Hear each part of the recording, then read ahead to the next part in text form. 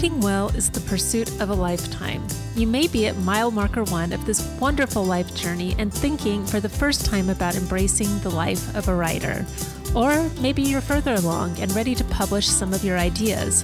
I'm Melissa Parks with Dave Getz, and we are fellow travelers on this extended road trip to improve our writing and publish our ideas. We hope this podcast helps you make progress on your writing journey. Now, let's buckle up and write.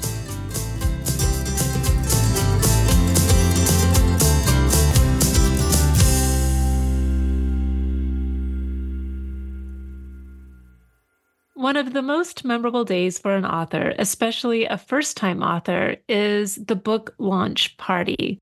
It's a celebration of the hours, days, months, maybe even years that an author has devoted to writing their book. A book launch party, however, is more than a party. It's a strategic move where your word-of-mouth marketing begins. So, just as with your book, it's worth putting effort into both its planning and its execution. And it also means getting creative. Today, we are happy to have Virginia Frischkorn, the founder and CEO of Party Trick, with us to help you plan for and execute a killer book launch party. Virginia has spent over 14 years in the event industry, establishing herself as one of the country's most prestigious event planners. She's here today to give an insider's pro take on creating a book launch event that goes off without a hitch and is memorable for your guests. Welcome, Virginia, to our podcast. Melissa, thank you so much for having me here. I'm thrilled to chat today. It's going to be so much fun. You're going to offer so many insights. As we start off this interview, can you give us a little bit of background into your expertise, how you got into event planning and what your businesses are specifically? So I have spent the last almost 16 years professionally planning a ton of different events, from multi-million-dollar weddings down to picnics, almost anything in between. It has just kind of come naturally to me. I kind of fell into it. My family entertained a ton, and I launched my first business, I don't know, when I was like 23. Now I look back and I knew nothing, and it was amazing because you launch something when you don't know and you take all the risks. It's harder later. But all of this has led to the new company, which is called Party Trick. And Party Trick at its core, it's a software company, but we're really all about providing all the content to make hosting enjoyable, easy, and effective and efficient. So lots of ease there. A lot of times people host, but they don't know why they're hosting, or they host with a goal in mind, for instance, like a book launch, but they don't design the event for it to be actually like that successful. They just like, oh, I should do X, Y, and Z. So Party Trick's all about making the process smooth, easy, and accessible to all in a really easy, navigatable fashion. When you say it's a software business, what do I mean? Yeah. We're like a virtual party planner in your pocket. So we have an app. We're a digital platform. We offer value kind of in a ton of different ways. So it's not just on the app itself, but yes, we are an application. It's a subscription-based business. And you get access to, again, the app, all of our various channels to kind of get education as well as kind of planning tools and tips along the way. Can you tell us what is different in kind between a book event and some of the other types of parties that you have a deep background in? I mean, I think there's so much that's different because it by nature, it's a little bit more intentional. It's not, hey, let's just get their friends and have a fun time. It's really about kind of sharing this experience with the intention of either launching the book, sharing the book, or sharing kind of a pivotal moment in the author's life. And I feel like that allows it to have a bit more structure. And so sometimes events can kind of go on and on if it's what wild, crazy thing can we do just for a novelty factor?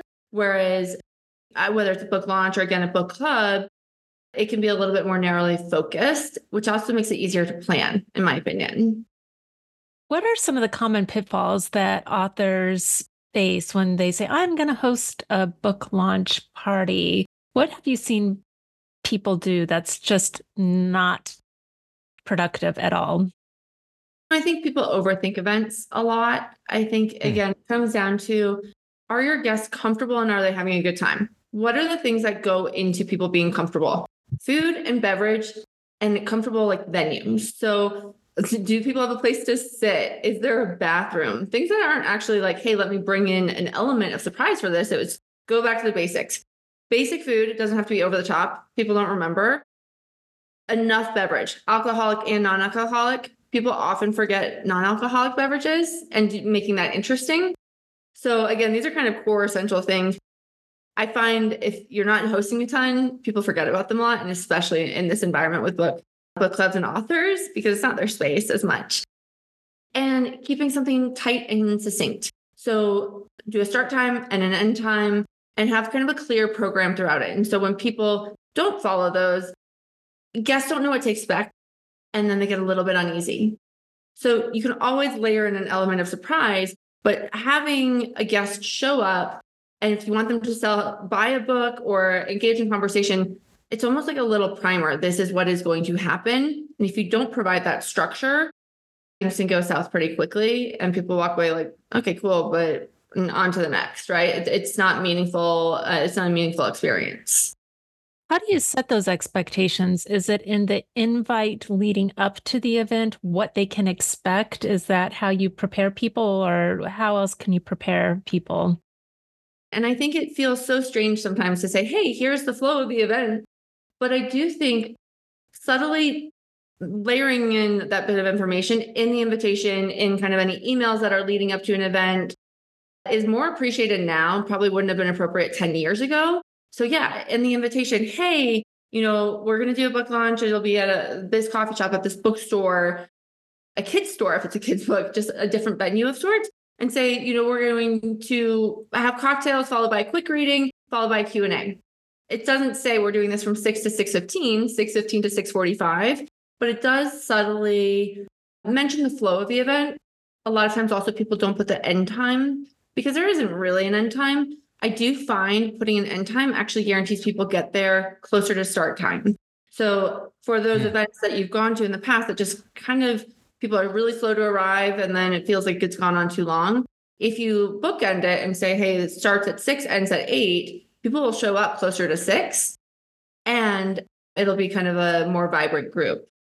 People like rules more than we realize. What's the difference between, and I know you get into this, but on a real basic level, the difference between an online event and a physical event for an author? I think there's such different structures. In terms of online events tend to be shorter, right? So you can promote a little bit more because people forget a lot about online events. They remember if they're going. So when you're doing an online event, it's really important to remember to send calendar reminders, do more touch points on social media that this is happening when it's going to happen. It's off people's radar. Whereas if they're planning to leave their house to go to something, it tends to kind of get a little bit more weight. So from an online event, like when you're planning it, it requires a little more pre-planning. I find they're a little bit shorter typically. If it's a live or a webinar or what have you, you have people's attention for a shorter span of time. So plan it with a shorter, knowing that you have a shorter attention span, right? I also with online and in person, this would be a similarity. I always, if you're doing a Q&A after, get some of your author friends or get some of your close friends and family or to basically prep questions in advance to get people rolling, right? So like after you've done a reading, if you are opening things up to Q&A or it's a more guided discussion, plant some of those questions that you want in the audience with some of your close, and you can do that online. The gap between, a reading or kind of that conversation to Q&A online can be a little bit awkward. The benefit is that you can kind of poke questions in when the launch is actually going on, but then there's always that pregnant pause after. So making sure you have help from friends, have help from fellow authors, it's a really good thing to do online. You mentioned in your previous answer that it's all right to have an element of surprise at live events, for instance. What would that be? Can you give an example of what an element of surprise might be at a live event for a book signing or a book launch? I love leaning into themes. So say, for instance, it's like a kid's book and the primary character is a pig. Could you have something in a drink, or could you have someone dressed up in a funny pig costume walk through at some point? Something that sounds like cheesy, but it actually works. It's very memorable. And so when you have that element of surprise, it anchors your guests and they remember more than just, oh, we had a cocktail party. So again, something a little bit novel, but not the structure of the event's novel. So again, someone in costume, get everyone up, and like if there's a dancing component, like it's weird, but get everyone to stand up and do some sort of a dance if it's incorporated in the book. In like a fictional book, what a scene is like, maybe like replicate it, do a visual behind. So those are all little elements of surprise. I think food's an easy way if you're doing light bites to theme it, that it's not just, hey, here's like a charcuterie platter and crudité board, which is great. And that's actually the easiest thing to do, keeping it simple. And people don't always remember the food, but there's one novel thing. And I do think it can sometimes borderline be cheesy, but it works. So can you tell me what in your mind classifies a book launch event as successful? Meaning it's not just about having friends around to celebrate you. That's obviously one component of it. But in my mind, a book launch event is really to get people excited about sharing your book. And so I'm wondering, how do you incorporate that into the event? Is there an ask in the party at the event? How can you get people excited to actually start getting your book out into the world? I mean, I think obviously the core successful if you sell books and get people talking, right? But I think it's successful to get people sharing. Sharing and engagement is the most important thing after. So I definitely think finish it with an ask, but help those people that you're asking. So I've seen a lot of book club guides from publishers. I think they're pretty weak, personally. They are hard to follow. And I think sometimes they're okay. But if you are doing a book launch and you know that the goal is to get people to share, talk about the book, maybe do a book club around it or do a reading party or whatever it may be following, give them a slightly more beefed up version and then try to engage everyone after. Loop back. Most people don't do a lot with follow-up. So the success is going to be contingent upon the follow-up. If people walk away and they're like, wow, that was a great party, but they don't share, yeah, maybe you sold some books but how can you keep them engaged? So ask them, follow up, see if they did it. How can you help them? It's a lot, but it works, right? Like you want to get your friends, you want them to be your expanders. So give your expanders the tools that will set them up for success. And I think, again, going back to like, depending on the type of book club right now, something very trendy is reading parties. So it's not actually read the book and come and discuss it. Because a lot of times people don't do that. It's actually getting people together and for the first 30 minutes, reading together in a room with friends. And then socializing and discussing, and everyone's at a slightly different point probably, but at least they're reading. So say that again. So I have two young kids. I have a 7-year-old and a 9-year-old. And I think of a lot of my like quote unquote mommy friends who book clubs are not about the book, right? It's about getting them together with your girlfriends and having a glass of wine. In my opinion, like that totally defeats the purpose. Read the great book. Now, it's hard to make that happen. What's trending now, and this is probably where this came from, groups of people are getting together. This is actually very like Gen Z as well. They're getting together, they're reading for 30 minutes, and then they're going into socializing because that the purpose is to read, not just socialize, and to have that like guided conversation. So it's a different way that if you're finding it's hard to get your book out and actually get these book clubs going, try to suggest that people do these reading parties instead. It gets people reading. I published a book, gosh, it was probably 15 years ago. It was kind of pre-social media or right when social media was coming out. And I did a ton of events. For example, there was a local Barnes and Noble that I became friends with the manager. So we hosted at least 2 events. But then he was just a big promoter of the book. And I think that store alone sold like 200 to 300 copies. But one of the things I've noticed, sometimes those events are pretty scarcely attended. How do you get the right number of people there? And is 5 enough? And do you wait once people come to actually do the event? I think some of it depends on what the structure is. It a midday? Is it an evening? Where is it hosted? How many people based on what size space, right? So if you're in a larger space, you need more people. Otherwise, it's going to feel really awkward and uncomfortable. The time, same thing. Again, if it is a later in the day, you know that you're going to do like heavier food. You want another element other than, something that's going to be 30 minutes and people get out like in the middle of the day. I would kind of structure the timing and the days differently. In terms of engaging a crowd and making sure you fill, now obviously social media is huge, right? Email list is going to be huge. I think it's really, in this case, obviously you had the bookstore itself kind of help promote and be a big proponent of you. I love doing something, again, a little bit different. So for instance, one of my good friends has this coffee shop in Brooklyn that they go to all the time. And it has has a cult following.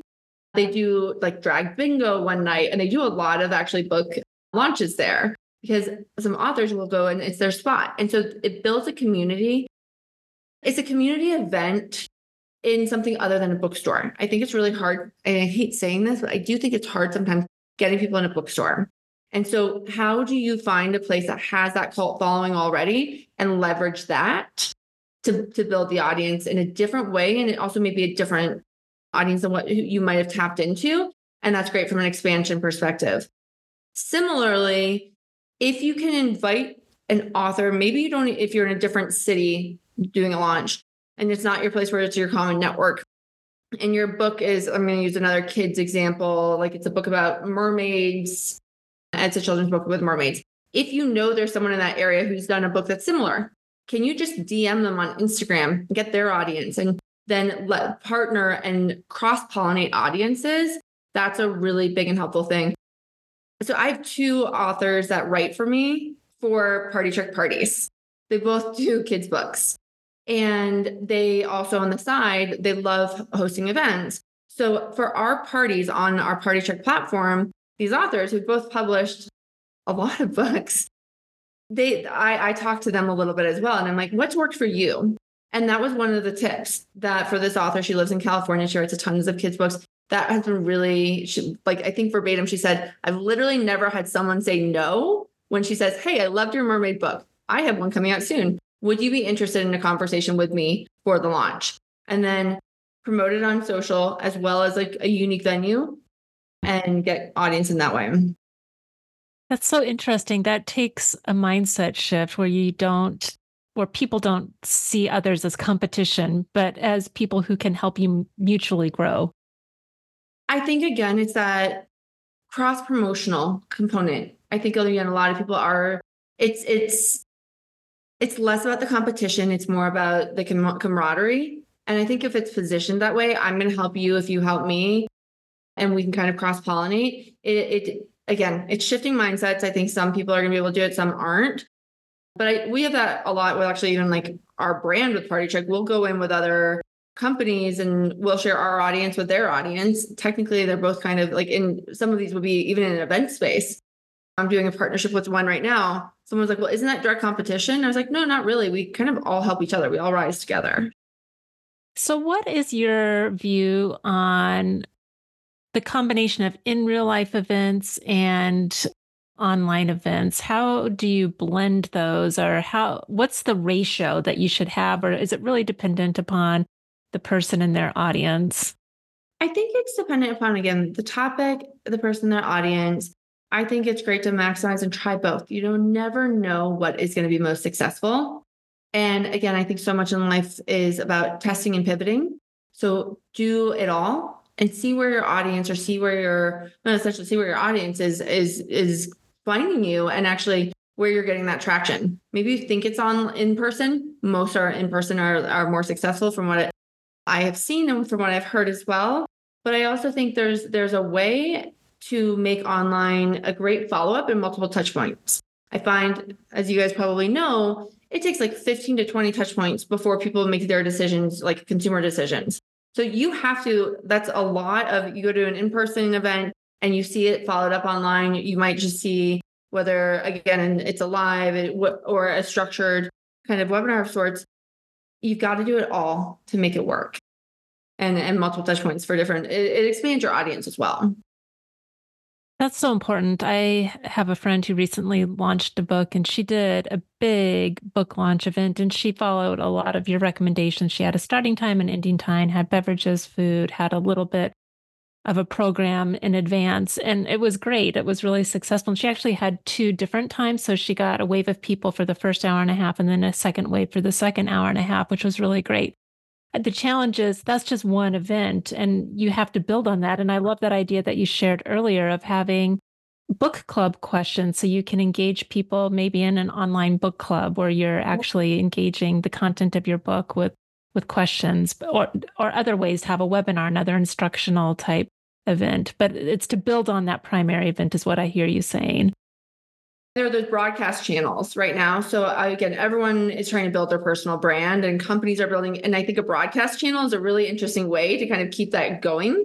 So if someone's coming to an in-person event, try to get them to follow you on social, create a broadcast channel, and then pipe in little added value components that are book club related once a month. People are seeing it over and over. They're eventually going to do it. So that's a great, easy way to kind of another outlet to pursue. And it's the same content that you might be sharing in an email, whatever your kind of outreach structure is. Can you describe for our audience what a broadcast channel is? So broadcast channels specifically on Instagram, if you are following a person, a brand, they can create almost like a group. Except within this group, you have to opt in. You can opt in and opt out. And typically it's not a ton of people talking and engaging. So it's not like jumping into a group chat where there's a lot of banter and noise. So whomever is setting up the broadcast channel, so say for instance, I have one on Party Trick, and then I am broadcasting every Tuesday. There's a mocktail recipe. On Thursday, it's a new playlist.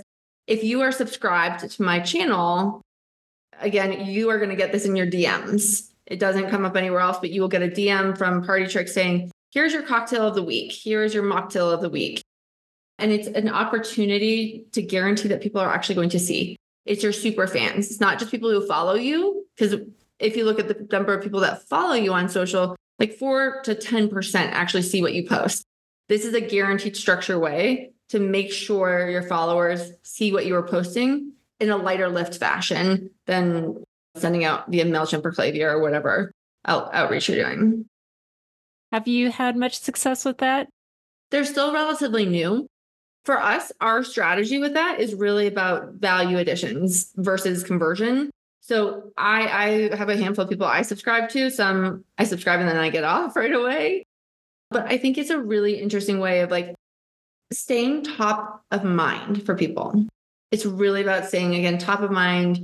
And it can be more, I don't know, I would go with something that is going to not necessarily feel salesy. It's 100% about something that was your inspiration behind why you wrote the book, something that was helpful, whether it's a mindset, inspiration, a quick behind the scenes tidbit about you as an author, or a tip for a book club that's going to keep going. And that kind of is, again, community engagement, which will then help with those online events. And again, staying front of mind so that it doesn't just launch and then it falls flat, right? Like you want to keep an engaged audience on and on, getting them to share. How do you think about social media for your business, Party Trick? For me, and we do a lot with SMS marketing as well. People don't like emails anymore. No one reads their emails anymore. It's not true, but globally, like it's going down and down, and especially with younger audiences, that email is not getting read. So I look at broadcast channels and SMS in a very similar fashion. They are not meant to say, hey, we're doing a flash sale. Hey, we are trying to get you, buy my book now. It is 20% off. Buy X, Y, and Z, right? It's really about getting that loyalty. Everything is about that brand loyalty, and a person or company, even a book, those become brands. And so it's becoming, a champion of that, less so. I mean, people know when you're trying to sell them something. So it's remove any of the salesy tactics away. Anything where you can actually activate your audience where they're like, oh, I'm getting some value from this. I learned something new. This is so much fun. Those are sort of things that then create that brand loyalty, which ultimately creates customers and will get people talking about you, the book, sharing it with their friends, on and on. That's ongoing. So it's like a nice online launch over and over and over. I love that idea. Such a great idea.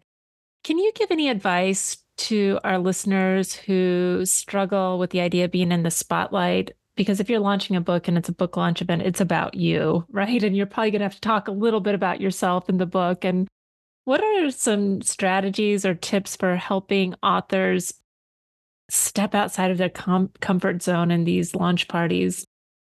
So I'll share a little personal experience here. I really don't like being in the spotlight. I'm a middle child. I've worked in service almost my entire life. I'm the one who wears, for those of you, like, if you can't see, I'm wearing black right now. I'm in black in the shadows directing people, typically on headset, right? So like an author, I like to hide behind my computer or hide behind wherever it is. And with this company, with Party Trick, so much of it is coming out and promotion and promotion and promotion. And it's leaning into something that you're wildly uncomfortable doing over and over. So remember with a book launch, and even if it's just a personal thing, it's about the brand. Yes, it's about you. You wrote it. It's about the book. It's about you. But lean into the book so it takes some of the pressure off. Again, I feel like it's hard to disconnect the book from yourself sometimes because you put your heart and soul into it. But if you can remember, yes, you're going to share something quick, practice, practice, practice in front of friends, do anything to get you outside of your comfort zone in advance to prime. So for instance, it's again, like making your bed in the morning, right? You make your bed in the morning. It sets you up with a first little bit of success for the day, and then the momentum rolls.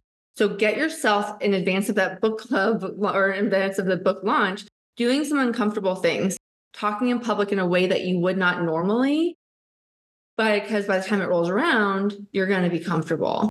So it's again, practice makes perfect, and find weird outlets. Do those lower risk things first. But also remember, if you were going to say something and you don't say it, no one remembers. Like they don't know what you were supposed to say. I used to tell this to like my big clients from like a wedding and events perspective. No one knew that this was supposed to happen at that time, or that the flowers were supposed to be purple instead of pink, whatever, right? Like, and you know that you're supposed to say something, but unless you share that with your audience, oh my God, I'm so sorry. There were so many mistakes. No one knows there are mistakes. They know they're having a great time. If you are calm and confident, your guests will be calm and confident. And that goes into success. So a lot of it's just mindset and practice more than it is actually the content. You mentioned having that surprise factor at events, but I'm wondering if you could also give us some ideas for content at events. You've already mentioned a few, but what are some of the most creative content ideas that you've seen at book launch events, or what are some things that you could recommend to authors when they're saying, like, what should I really do at this book launch event? Depending on the topic, again, I like leaning into a theme. So I'm thinking of a book that is kind of circusy. It was a great book that I love. If you could have like a tarot card reader in a corner. Yes, you have your reading, have something. Again, that's not really how you structure it, but it can be part of how you structure. If you bring in a vendor, even low lift, like it can be very inexpensive, that leans into the theme. Yes, come in, socialize, mingle, but have, whether it's like a tarot card or someone who's drawing caricature, or whatever it might be, something a little off, then question and answer, read, question and answer, and then go into cocktail mode. I do think having that similar structure is really good, but if you can bring something different from a format, meaning almost also like I shared earlier, this is like a funny Tony Robbins thing, right? Get everyone up and get them jumping and dancing and then get them back down. One, it re-engages people in a sleepy environment. A little bizarre and a little uncomfortable for everyone. It's a hard thing to ask, but then everyone's in it together. And then there's camaraderie and community because you all feel the same thing. It elicits the same feeling. So whether, again, you're bringing in a vendor, you're getting everyone to stand, maybe you get, if everyone's seated, or everyone comes in and they grab a note card, and whether it's a giveaway, but they write something meaningful, and it goes and there's a drawing. I'm just thinking of some things where you can actually get people slightly more engaged, or get everyone to draw what they think their book cover could have been. Like that's a little hard, but something along those lines, are scrapbooking, vision boarding, and like all things that go like that. There's so many different ways it could go based on what your topic of the book is. I mean, this is a little wacky out there, but imagine it's a kid's book and it's like farm animals. How funny would it be to have, and again, this goes into the flow because you could pepper in questions and like ask what you think. You hold one of those little face masks that you might use in a photo booth. So you might hold up a face mask that you'd have in a photo booth of a cow, and then here's a pig, whatever. This is not applicable for many types of books. I totally get that. But the author could almost engage the crowd by saying, hey, if you think this is going to be this, raise your, not raise your paddle, but like raise your mask. Again, these are not intended to be direct suggestions that you do this. It's to spark the idea that there's no right or wrong way. And if you do engage your audience versus just like looking at them on the other side of a stage, it tends to be more impactful and memorable. What I hear you saying is push for creativity and push for engagement. It's not just you speaking to a crowd and saying, here's my book, here's why I read it, I wrote it, and here's why you should buy it, right? It's not purely transactional, but it's about engagement and deepening a relationship. I love those ideas. And we work with a lot of nonfiction writers, and I would imagine that they would think it's a little bit more difficult to be creative in the nonfiction realm. Capacity. Totally. I don't know if you have any ideas that have worked with nonfiction writers that you are aware of. I mean, I think you can always, it may be a little bit inappropriate, but play into that. And hey, what if this had happened in a different way? Like in reality, right? Like if it's a historical nonfiction component, and what if this had happened? Try to get someone to jump out and say, I'm trying to think of a good example here, but a result of a war, or maybe it was an election, right? Someone's doing, and then and pepper them, Q&A them as well, instead of just being the author who's Q&A'd. And again, that's a little bit creative. Like, how would reality have turned out? Obviously, this is reality. What would have happened had the person taken the left turn instead of the right, and get them to go off into, because again, you're engaging and trying to think outside the box, which is memorable and that imprints much more deeply than, hey, I went and, like you said, here's why I wrote the book. Here's my favorite component of it. Like, go buy it, please. Share it with your friends. People don't remember that. Again, you want that little bit of like where people are going to remember you. What is the difference between planning for a multi-million-dollar wedding and a book event? Emotion.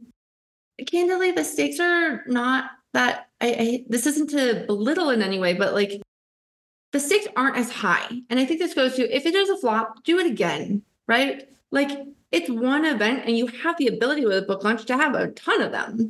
So you have one and do it as a soft launch. If it fails, what does that mean? Nothing. You actually just got your first step in and you're learning, and you can pivot and create from there. So I feel like every event has some of the same categories. What is it going to look like? What are the details, right? So there's planning, design, and execution. Every event, no matter what, a Taco Tuesday with your family to a multi-million-dollar wedding. What's the food? What's the beverage? What's the music? How are you inviting people? What does it look like? What does it feel like?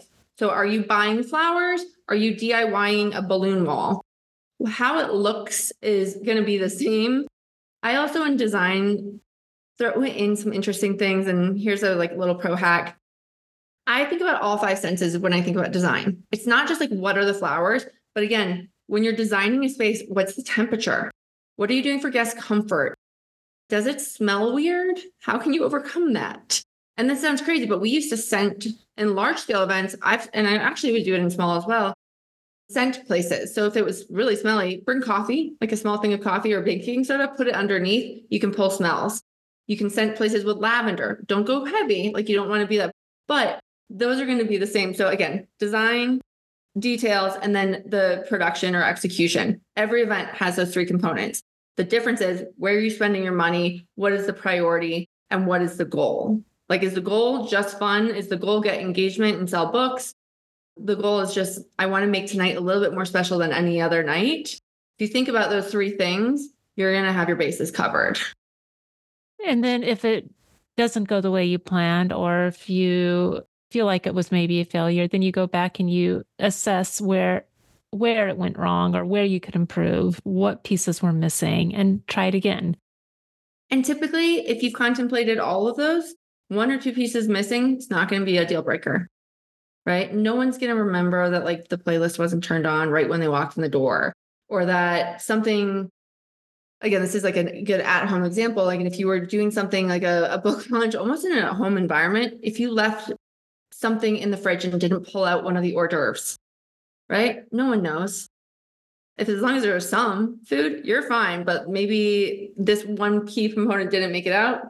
Don't say, oh crap, I forgot X, Y, and Z, right? So contemplate everything, food, bev, music, how you're inviting, what it looks like. No one remembers those little pieces. They remember it's how it feels. You set as the host, you set the tone of that a lot. There's a really good book called The Power of Moments. I recommend it. It is all about how we have the ability to structure moments. And it can come down to something of like, what is your onboarding experience when you're hiring someone? And they actually go on with a case study about John Deere and how they have one of the best onboarding. And it's an opportunity to create a moment that is impactful. Similarly, like I've lost my father. He passed 2.5 years ago, and how people handle that situation from the business perspective, like how does the car dealer that my dad had a lease, how did he deal with my stepmom? They handled it exceptionally well. They basically are like, you do whatever. And when you're ready, just turn it back in. We don't care. We won't bill you at all because everything, changes and freezes. So it was this whole unique process. I think about that book in almost every element, whether it's an event, whether it's when I'm bringing an employee on or sending them away. How do we craft moments with intention? I love that. This has been such a great conversation, Virginia. Thank you so much for joining us. We're really excited to see what our authors do with your advice and how they execute their next book launch party. Thank you. Thanks, Melissa. Thanks, Dave. I'm really grateful for the opportunity to chat. All right, Dave, let's turn to our words of the episode. I've been going first, so I want you to go first this week. Okay, mine is untrammeled. Untrammeled, which has the idea of not being deprived of your freedom of action or expression. You're not restricted, hampered. So it's basically being able to live your life kind of as you want. I mean, that's one application of it. So it'd be a life untrammeled by convention, or a marriage untrammeled by children. Ooh, that sounds good. I have a marriage trammeled by children. Actually, that's not true. I love my kids. But so untrammeled, not deprived of freedom of action or expression. Do you know where that popped up in your reading this past week? I was listening to this Peter the Great. I'll be listening to this book for the next 6 months because it's 43 hours, right? I thought you were going to say till the day you die. That's so it's 43 hours. So I'm reading I'm in the process 6 to 10 books, right? Always. And that one, it's going to be a long road, but it's really interesting. It's about Peter the Great. And I think it was untrammeled. It was referring to, he was kind of a cowboy. He was this Russian czar who kind of lived a life without consequences. He was 6'7", long flowing hair, and he was an innovator, and he would do all sorts of things. So he was really untrammeled. I think that's where I got the word untrammeled by convention, what a czar should do. That's where I got the word. It's a great word. It's different than saying, in many words, not deprived of freedom or action, right? I love it when a word can sum up so many words. My word of the episode is wanton, which the primary definition is deliberate and unprovoked. And I've always thought of it in the terms of sexually unrestrained or having many casual sexual relationships. You hear that a lot. Like that's what I thought. That when you said that, I thought that's immediately what I thought. Like she was wanton and got the attention that she deserved, something like that, right? That was how I always thought of it. But the primary definition is an adjective, which means deliberate and unprovoked. So here's an example. Her husband's angry words were wanton, deliberate and unprovoked. That's not a great sentence, but basically he yelled at her even though she didn't do anything to provoke it, and did so deliberately to make a point. So it does convey a sense of, when you say deliberate and unprovoked, it has this idea that it's not harmful, but it's a little bit negative. It does feel negative to me. So interesting how our words kind of parallel, at least the second version of wanton, unrestrained with your not deprived of freedom. There we go. All right. Well, that ends this episode. I am Melissa Parks. And I'm Dave Getz. Now buckle up and write.